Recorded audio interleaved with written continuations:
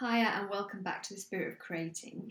And in this week's episode, I was thinking about this term called cognitive dissonance, where what we imagine in our minds doesn't always reflect what's happening in our realities, and there's a dissonance, there's a distance between the two. And it got me thinking about art and how there can be a creative dissonance when we're creating art. And I think it can lead to people not making art because the two don't match up. And what I mean by this is, let's say we decide to create a piece of art and we have something in our imaginations of the color palettes, the layout, what we think we're going to use as materials. And we also have, because our imaginations are amazingly fertile and inventive, and we also have a finished product in our mind of what we think this art piece is going to look like and how incredible it's going to be. And we then get to work. And then as we're working and we're creating the piece of art, if on each section and each level of creating it, it's not matching up with our imaginations, it can be really off-putting. You kind of think, oh, I'm going wrong here. This doesn't, it's like you're following a sat nav, but you're just not ending up where you needed to end up.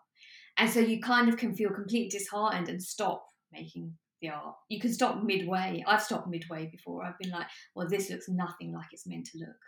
But really, it wasn't meant to look like what I imagined. It was meant to look like however it looks. But I've decided that my imagination is the place to be, and that's exactly how it has to look. And so now I'm disheartened halfway through a piece of work and I just let it go and I just think, well, that one's a write-off, so let's go again.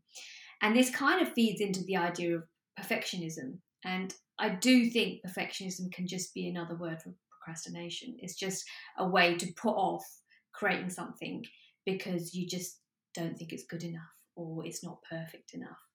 And this whole idea of matching what's in our imaginations to what's on the paper in front of us can be a bit of a fruitless venture, because as much as we like the idea of it matching our imaginations, I think for me, I've been painting for years and I don't think I can even remember a time, if ever, that what I imagined was exactly what I created. Sometimes it's been worse than what I imagined and sometimes it's been better than what I imagined. But I can't actually pinpoint a piece of artwork that I could say honestly, that's exactly how I imagined it to be, and that's exactly how it came out. It hasn't happened for me yet, so I don't know if it ever will. I'm not really interested in that whole concept. If it does, it does. If it doesn't, it doesn't. But I think we can all be a bit waylaid by this idea. And I think this is kind of like this innate notion that what we imagine is how it should be, as if that's the right outcome. And it's the same with life. We can imagine our lives should look a certain way. And if they don't, we feel like we're getting it wrong. But our imagination just came up with an option. It just came up with an idea. It didn't mean it was the right idea. And it didn't mean it was the wrong idea. But it was just an idea. And if it was just an idea enough for us to pick up the brush and start painting, then its job is done. It's great. We've started creating. But when we rely on the outcome to look like what we imagined it to look like, then we're on a bit of a losing path, because chances are we can then get disappointed in the outcome.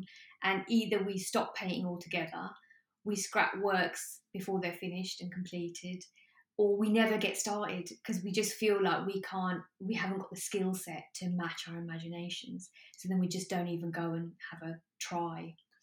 So I kind of wanted to just pop in to say, if what you imagine is amazing and then what you create isn't quite matching up to it, there is no sign in that what you're doing is wrong at all. You just keep creating, and you keep creating and seeing what the outcomes are. And it's great that your imagination wants to help you and play along with you, but it's just that. It's just like a playmate. It's not dictatorial. It's not telling you this is exactly how it has to look. And if it doesn't look like this, then it just doesn't work.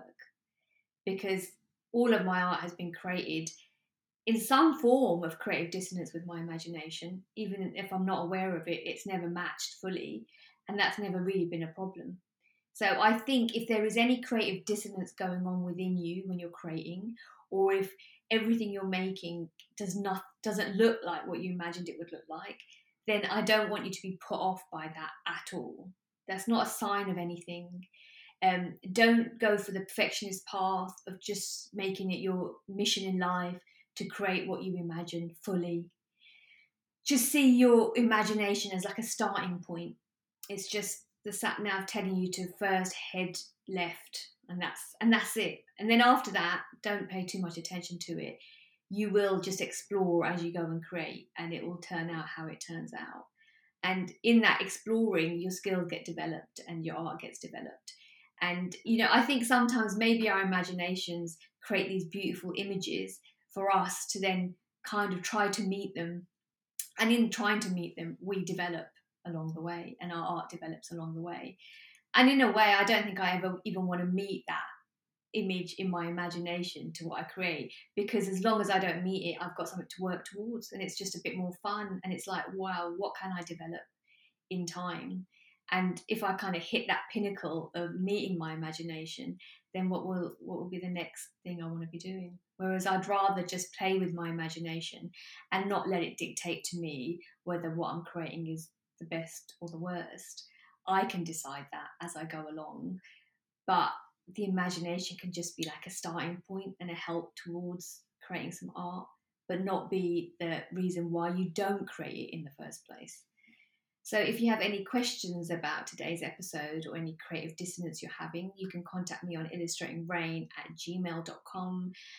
My course will be launching called Showing Up for Your Art in February, and I will set a date for that soon, and you can find out about that at illustratingrain.com/showing up for your art. And if you have any issues you'd like me to address in any of these episodes, then let me know, and I shall see you next week. Bye.